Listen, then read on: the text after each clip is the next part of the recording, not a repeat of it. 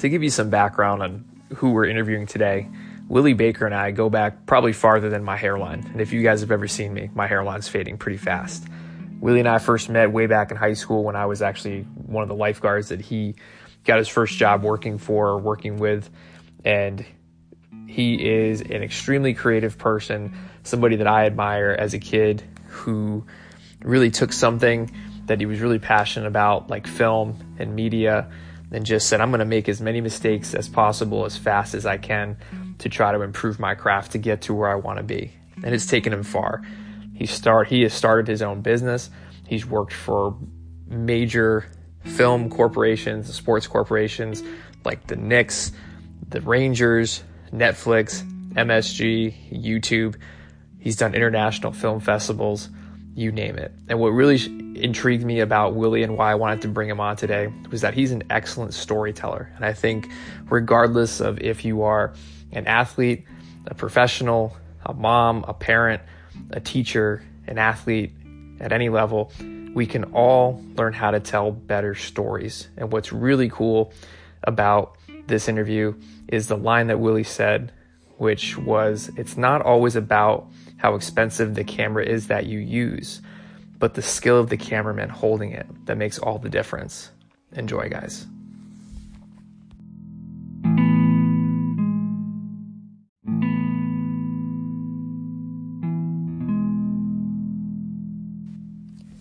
What's up, everybody? Thanks for following us as we start to grow our podcast every week and every day with more interesting guests.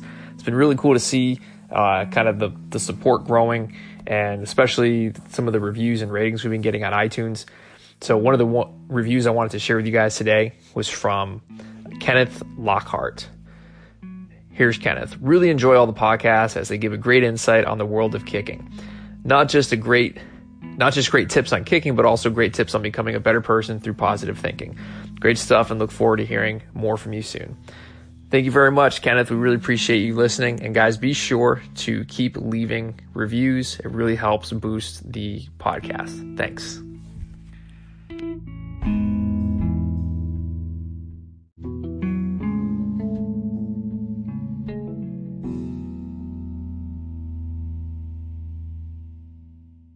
What is your super secret background story? How did you get into film and photography? Well, it's funny. I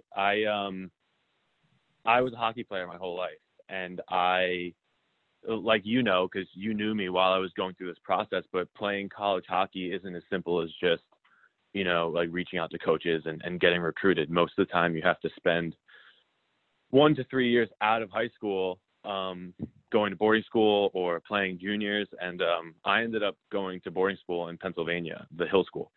Mm-hmm. And, I was a postgraduate, meaning I repeated my senior year. And, I went to this school just thinking I'm just going to, focus on hockey, get as big and as strong as I can, and hopefully get recruited. And that was sort of happening, not exactly how I was planning it to, but this is kind of where I was first introduced to filmmaking.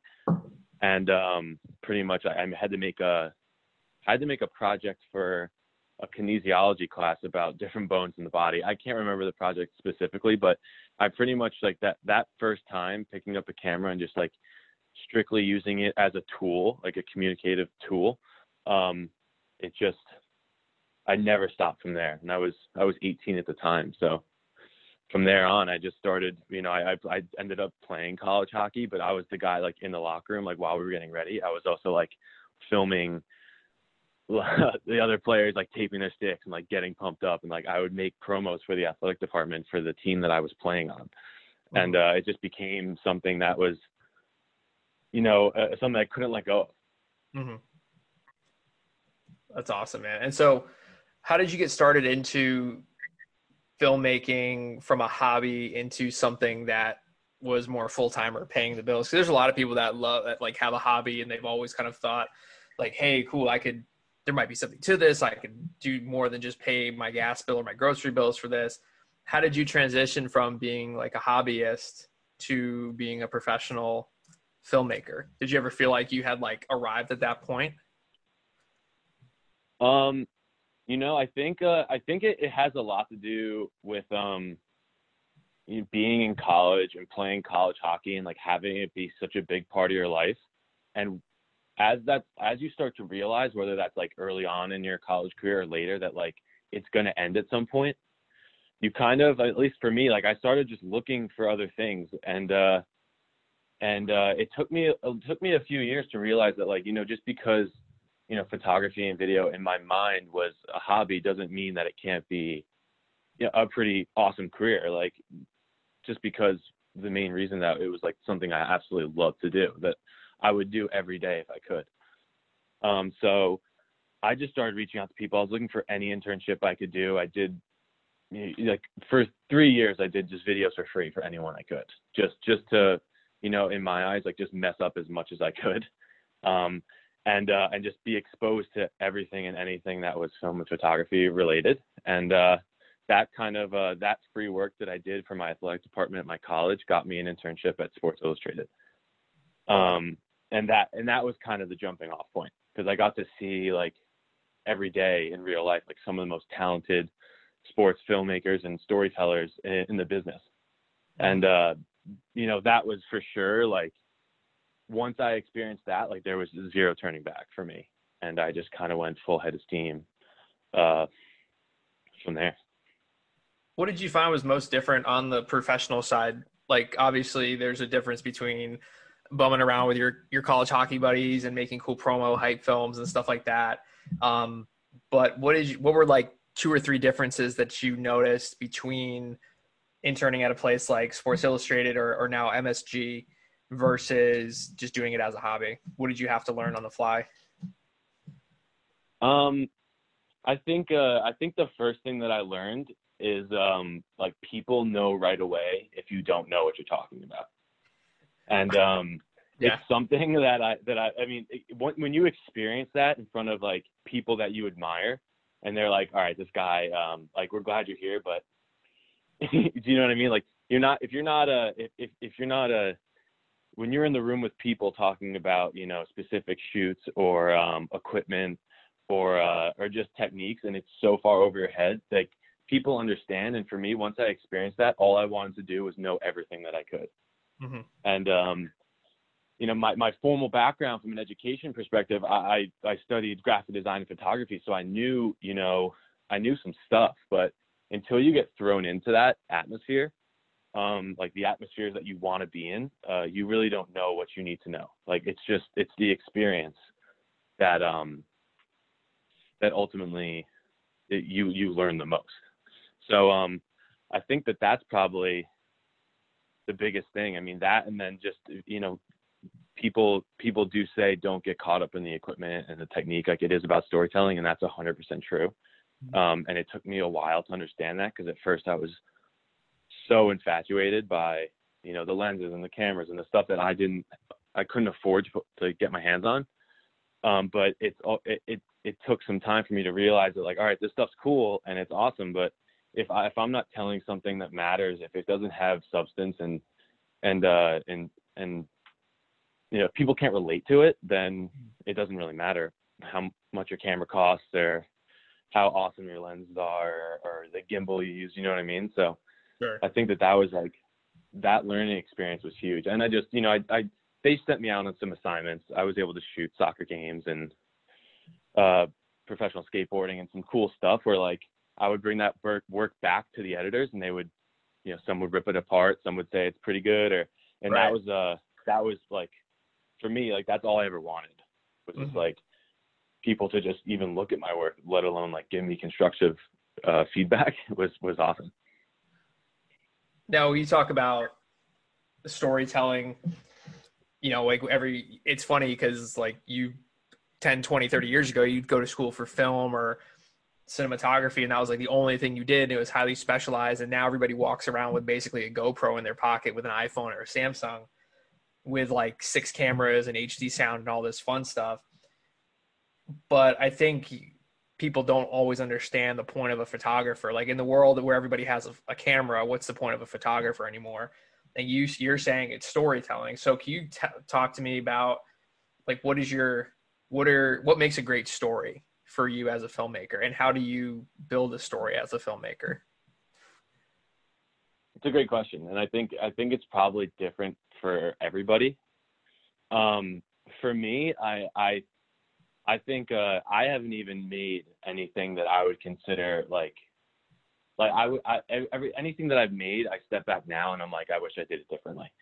I don't think I've done anything that I would consider is perfect storytelling or great storytelling. At the time, I probably thought it was awesome, but like as you grow and you experience new things and you see new things, like your perspective always changes. So it's a tough question to answer, but I think it all goes back to your life, what you've experienced, what moves you, and kind of channeling that and the stuff you do. Like, I think that a great story is something that people don't want to look away from.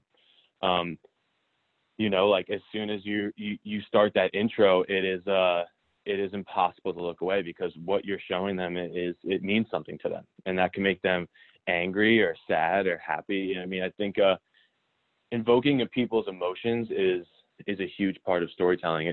It's why people care. Me personally, I always get annoyed why everyone just wants to make something that inspires people. Like it's just like the movement of social media influencers is like, I want to inspire you to do. I mean, like that's not. I first off, I don't think it's genuine 95% of the time, and Right. second off, like that. What was that? Yeah, they want you to click an ad or click this link, right? Yeah. I don't think that most of those people have any true aspirations to inspire anyone. I think that inspiration is great. I think that that's one of many things that a story can do for people. I think that it's just a really emotional process. And for me, I kind of have gravitated to sports documentaries, but a lot of my work has been commercial. So when people ask me about like my storytelling approach, it's more so of a combination of art and communication. Okay. So it's understanding like we could put the camera here, we can use this type of lens, and we can light it in this way to make you feel this way. But there's also a project brief with storyboards, and like you have to communicate that this sports camp coming up is $5,000 a month, or you know what I mean? Like there's still things that you have to communicate. So I think that I've kind of fallen into this realm of, given the project brief, I want my story to look exactly how it's supposed to from an emotional standpoint. Is it dark and moody? Is it bright and happy? Like I always want to get the look right, but right. I want to communicate the right thing as well. Now, do you well, you said it comes down to what moves every individual photographer and filmmaker and storyteller and writer. What moves you? Like, what is the thing that you can't help but look away from? Because oftentimes, if you are a business owner, the business owner is oftentimes 99% exactly like the person they're trying to sell to. So as a filmmaker, like your films reflect a lot of what really grabs you and the people that are going to see it. So what moves you in particular? What makes you not be able to look away from something? Man, I think there's more than one thing, but if I had to boil it down, like, if I could tell you like the type of projects that I would love to be working on and why, it would definitely be in documentaries. Because I think it's the one time in filmmaking where like nothing is pre-planned for the most part. Okay. And you're like the whole reason you're shooting this documentary because there is a story to tell. Like a lot of commercial shoots are like, let's go to this event, we'll pop around and get some cool shots, throw a voiceover on it, and hopefully it will sell whatever. But a documentary is as authentic as it can get. And the authenticity is probably what drives me. Like, for example, I did a documentary series that should be coming out fairly soon. It was actually on a social media influencer, a very big social media influencer that most people know. And where this person was a country that at the time was having a lot of political problems, a lot of refugees coming into the country, and there was a lot of crazy things happening, and we were able to go to that country and film some of the stuff that was going on. And for me, like the experience of seeing it and understanding it and like getting out of like my little bubble and seeing like the world was for me, that's everything. I would say that's probably like the driving factor behind like doing what I do. Like if I get to like follow an athlete and like understand like, how did this kid from Detroit become like one of the best running backs in the world? Like it's more so like the journey of the process and learning about it, and then also being like having the privilege to shoot it and like piece it together and like pay respect to that athlete or that person who like came up from nothing. Like I think that kind of stuff is always it means something to me, and then I think it means something to people in general. What do you think is the number one thing that younger guys or girls starting out as filmmakers get wrong about transitioning from a hobbyist to a professional? I mean that it's all relationships. It's all how you conduct yourself. Mm-hmm. You can have an amazing portfolio. You could take the best sports photos in the world, but if you're not a enjoyable person to be around, if you don't treat everybody with respect, then you'll find yourself plateauing in a spot that you don't want to be. Mm-hmm. If that makes sense, like, and I think that's something that you could definitely agree with. That pretty much is universal in business and sports and in life is I think in the entertainment industry it gets mixed up, like where it's all who you know, and that is true. Like if you know people at networks and people at places like Netflix and YouTube, and you're able to get in front of those people, like that's obviously an advantage. But if you're if you're cocky, if you think that you can't take criticism, if you're too good for everyone else in the room, then see you later. Yeah. What do you think was like, obviously there's no substitute for getting thrown into the fire, especially for something like cinematography and filmmaking. What's your favorite failure that you had, which at first really stunk, but then later set you up for longer term success? Oh man, I have a ton. Only pick one, but you could have two failures, I guess, if you want. But I think my failures are, I mean, they're not as catastrophic as things that I've heard, but a lot of my failures would be like not being prepared. And that feeling of showing up on set and like you're supposed to do like a 10-minute interview with a CEO and he requested a teleprompter and you didn't bring it, is a feeling that I don't want anyone to ever have to feel. And rest assured, like you will never forget that teleprompter again. Like you will always be on your game with equipment. And I'm not going to say that after that moment it didn't happen again, because it did. But I'm that much more prepared. I'm that much more focused on bringing the right tools and having my head in the right place before any job. Can you tell us what CEO was?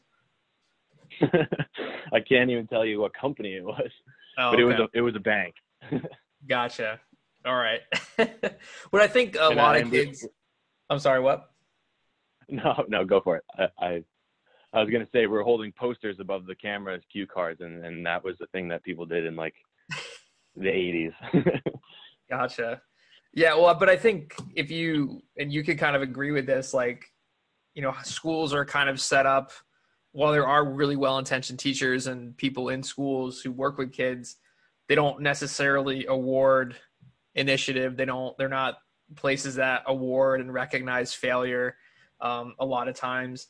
How did you at some point there must have been a mindset shift for you that said like, hey, I have something that I could offer to other people. And I guess like, have you ever had that feeling of like inadequacy when you first started out? And then if so, how did you grapple with it or continue to grapple with it as you like tried new things as a filmmaker? Yeah. I think that no matter how, like, I mean, I've been at this for like 7 years now, like professionally, whether that's like working for a company or for myself.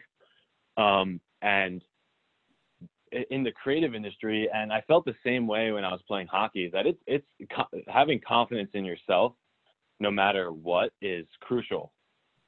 You showed me that book, and I read it. It was a golf book, and it was golf. like Golf is not a game of perfect.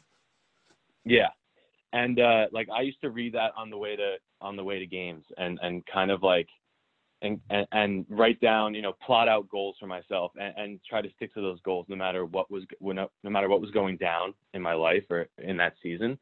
And I think the same thing translates to your professional career. Like, the context on my situation is that I started a company right after I got out of college, and I was working with my friends, and collectively we had little to no professional experience. Just like a ton of passion and willingness to do whatever we could to grow and succeed. And that pushed us farther than our experience and our skill. Like, we were just willing to do whatever it took. And I think that, I don't know if I went off basis on the question itself, but I think that it's having enough passion to endure all the failures is really, like, you'll either come out on the other side or you won't. Mm-hmm. Yeah, gotcha. Now, can you? And I think confidence is big in there too. Yeah, well, in the book, the whole line is like, train your golf swing and then trust it. And I think, do you find that that's true too for filmmaking? Like, so for example, and I guess this is kind of splices with another question, but like, do you find that there has to be a balance between ad-libbing a shoot versus like the principles of what you're trying to accomplish? Like, basically, has there ever been a film shoot that went according to plan for you?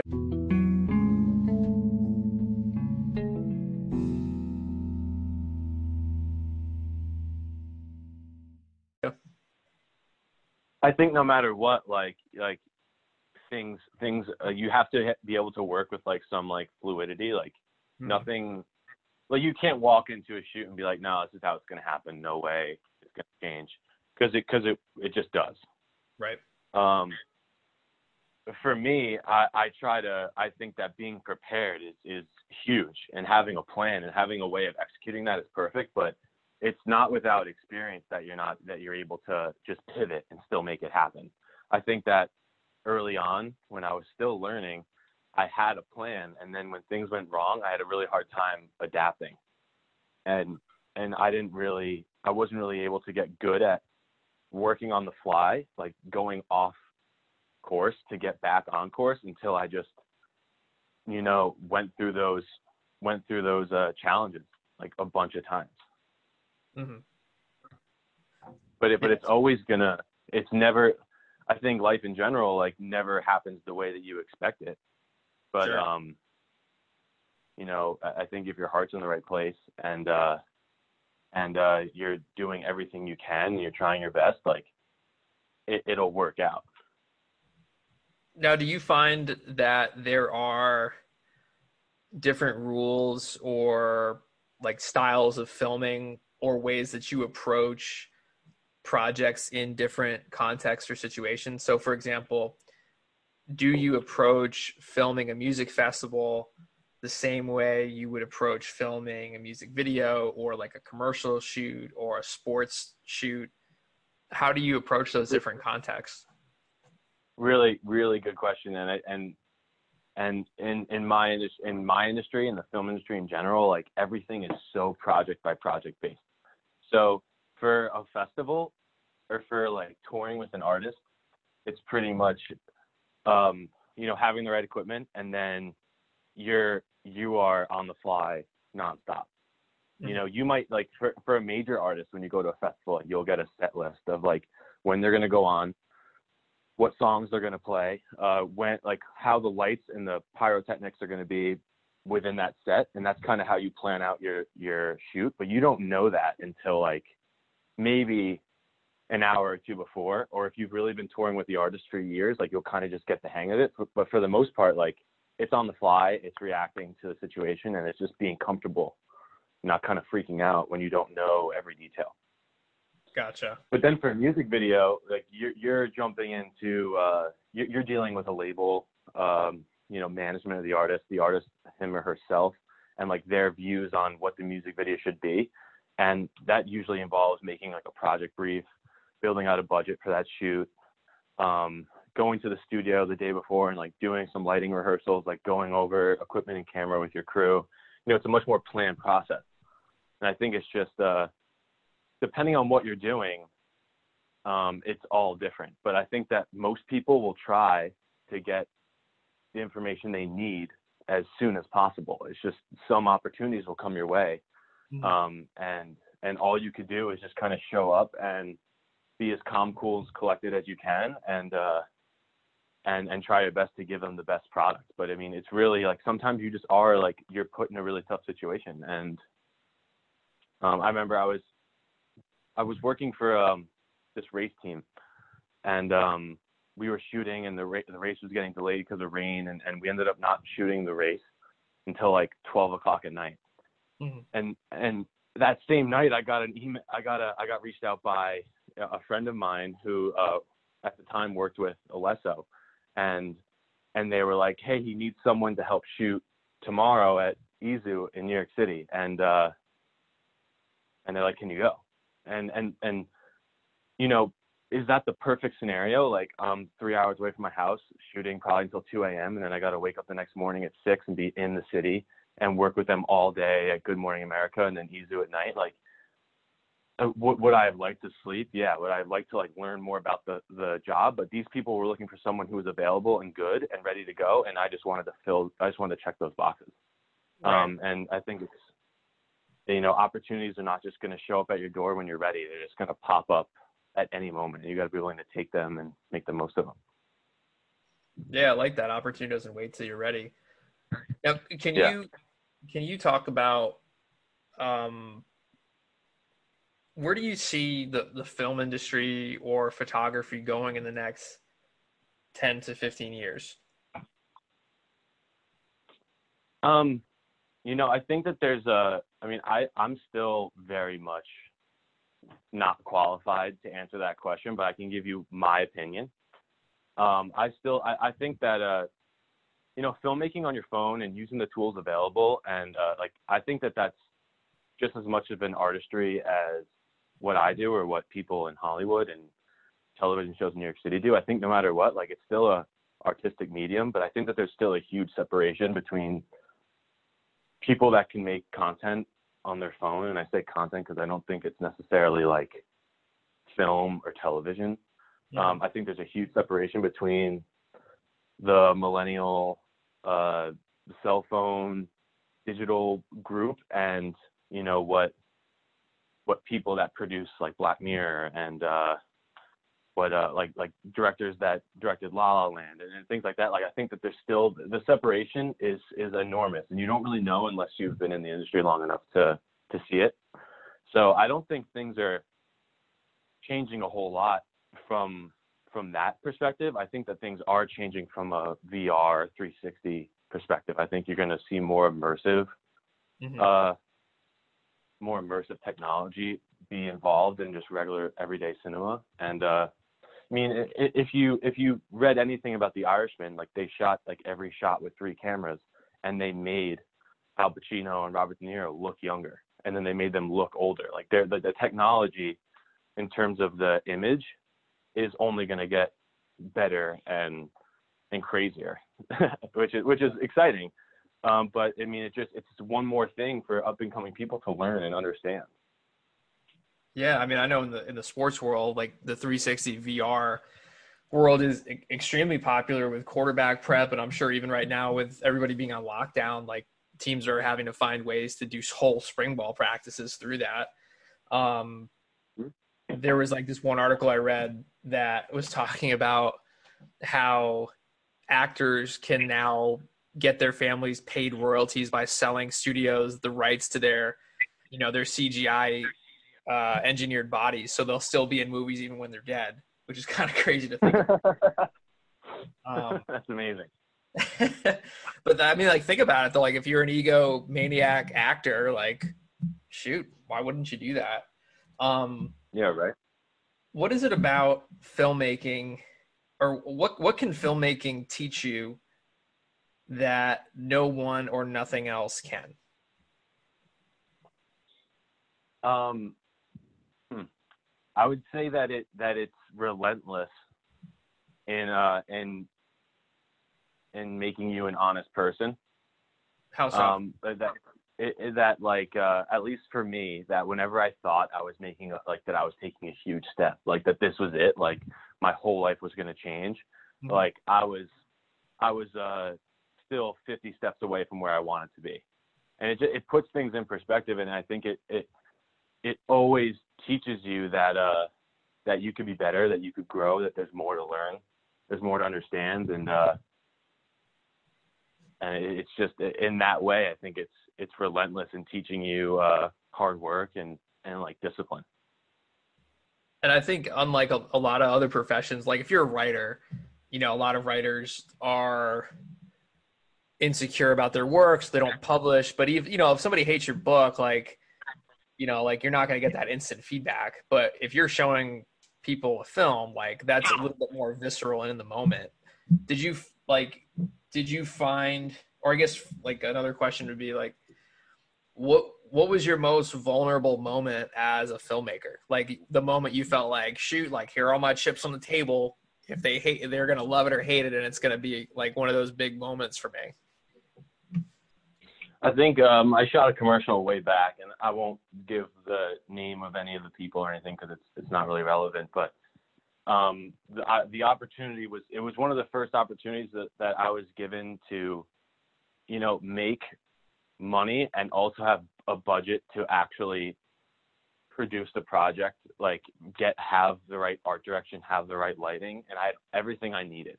And in my head, I was like, there's no way that this can possibly go wrong. Like up until this point, everything I've done was either breaking even or like I wasn't even making money. But here I am now, I'm getting paid and I have a budget to have the right tools, and it just didn't come out anywhere near as good as I thought it was going to. And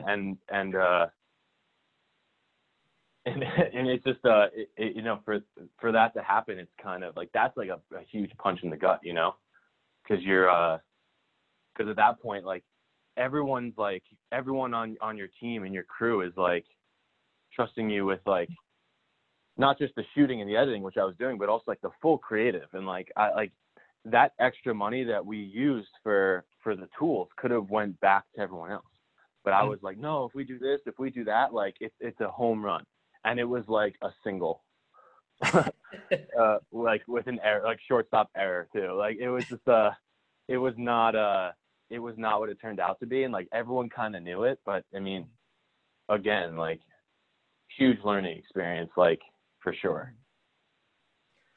Yeah, I mean it, and I feel like those, like obviously that moment happened to you, yet here you are, still breathing, alive and well, about to start another really cool job doing stuff for the Rangers with MSG and all that stuff.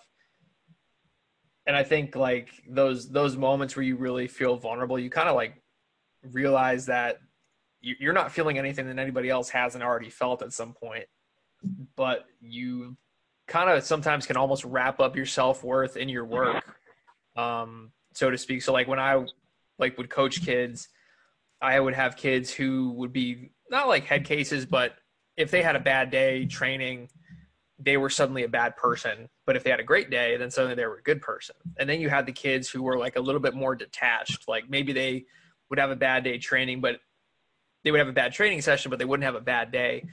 In your industry, or maybe personally, do you see other filmmakers or maybe yourself battling with equating your self-worth to your work? Yeah, without a doubt. I would say personally for sure. And it's something that,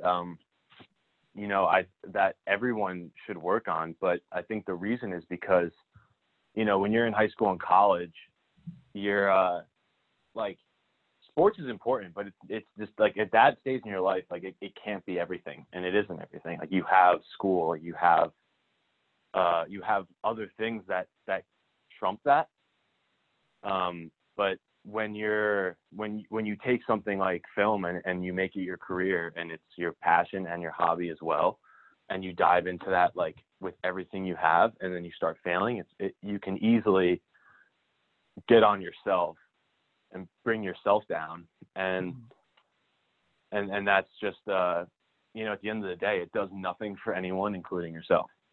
And it takes like, I think that people will slip and they'll let that happen to them, and I think that's okay. I think it shows that you care, but you also you got to be able to go home, separate yourself from that, and just be a person.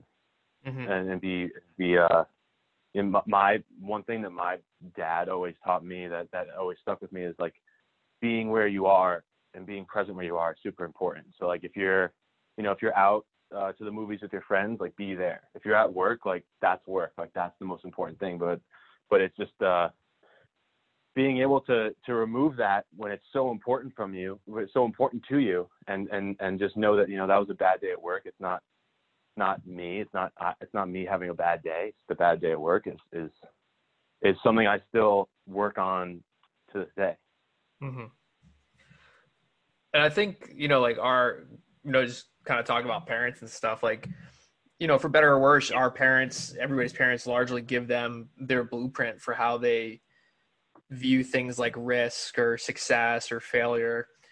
How do you think your parents influenced your view of taking risks? Because you don't get to be from a hobbyist playing around with the camera in a locker room, making hype videos, to now doing all these cool projects and stuff without taking some risks. So how do you feel like your parents helped you out with giving you a useful blueprint for viewing risk? I think that that's a good question. I mean, my parents had no background in film, photography, or really in the arts in general. So for them, I think initially it was kind of tough to grasp, but at the end of the day, like they were supportive parents, and I think that they genuinely believed in me, and that like having that was crucial for me to just move on, to learn and grow. Like, some people might look at a lot of the stuff that I've done in the past and think that it's not really a success, but being able to go through those experiences and learn what I did and meet the people I did, work on the projects that I did was those are all just stepping stones, and I wouldn't have been able to do it without their support. And initially I don't think that they were psyched that straight out of college I was Starving artists. Yeah, I don't think that was like something that they thought was a sound investment, and it definitely wasn't if you look at the numbers. But it was a long-term play that is still ongoing to this day, but it's definitely all those failures and all that time and all the successes that I had, like I said, were just stepping stones. So I mean, having that support is crucial, whether it's from your parents or your friends or whoever it is. You need those people in your corner. Yeah, and I think like a lot of parents too, like when they're looking at college, and they always want to give you space, but they also understand like you don't know everything yet. So here's a question: do you need to go to college to get into film? Do you need to, like, is it a necessity? No. Like do you think college has value if like, let's say somebody's listening and they're on the fence about, do I want to jump into like photography on my own, or like should I go study it? I think that I think it does depend on the person. I mean, I personally think college is just wildly too expensive for what you get out of it. But then again, like your college experience is directly correlated to how much you want to get out of that experience. So, I don't know if I would be where I'm at if I didn't have the chance to use the college's equipment to shoot college sports, to have access to some of the things I had access to, and then also just learn, like get a good education. Like, I don't know where I would be, but I know that was like, that worked for me. For some people, it might be better to just, take 1 year's worth of that money, get some equipment and learn on your own. I mean, I think that there's tons of ways to do it, but at the end of the day, no director that wants to hire you to shoot his commercial or movie, or no casting director, she's not gonna look at your college resume and be like, oh, you're not gonna work on this movie. They're just gonna be like, are you good? Can you pull it off? Do you have the background and the credentials? You know what I mean? So Right. It's not a necessity, but I mean, I think it depends on the person, because college gives you much more than just an overall education. Sure. Meeting, if you make 300 awesome friends in college, which is a lot, but those connections are all going to go off and hopefully do amazing things in the world, and how that can come back around to you in some way you might never know. So, Sure. I mean, it's just one of those things. It depends. Yeah, definitely. And I think a lot of kids struggle with that too, especially when you look at like the increasing cost of college, and a college degree is basically the equivalent of what a high school degree was 30, 40 years ago. Yeah. But no, it's a really good point. You get in what you put out of it. Last question. What is the one thing you want people to take away from your work?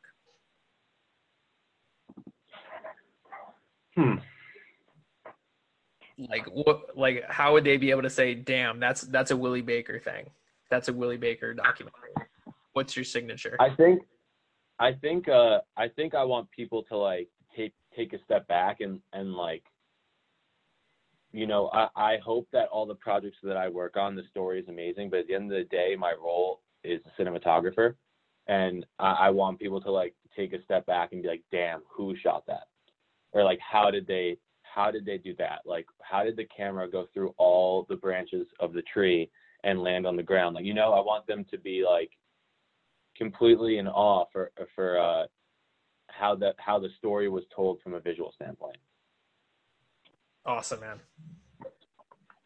Let's see. So I'll just stop recording there. Dude, that was fun, man.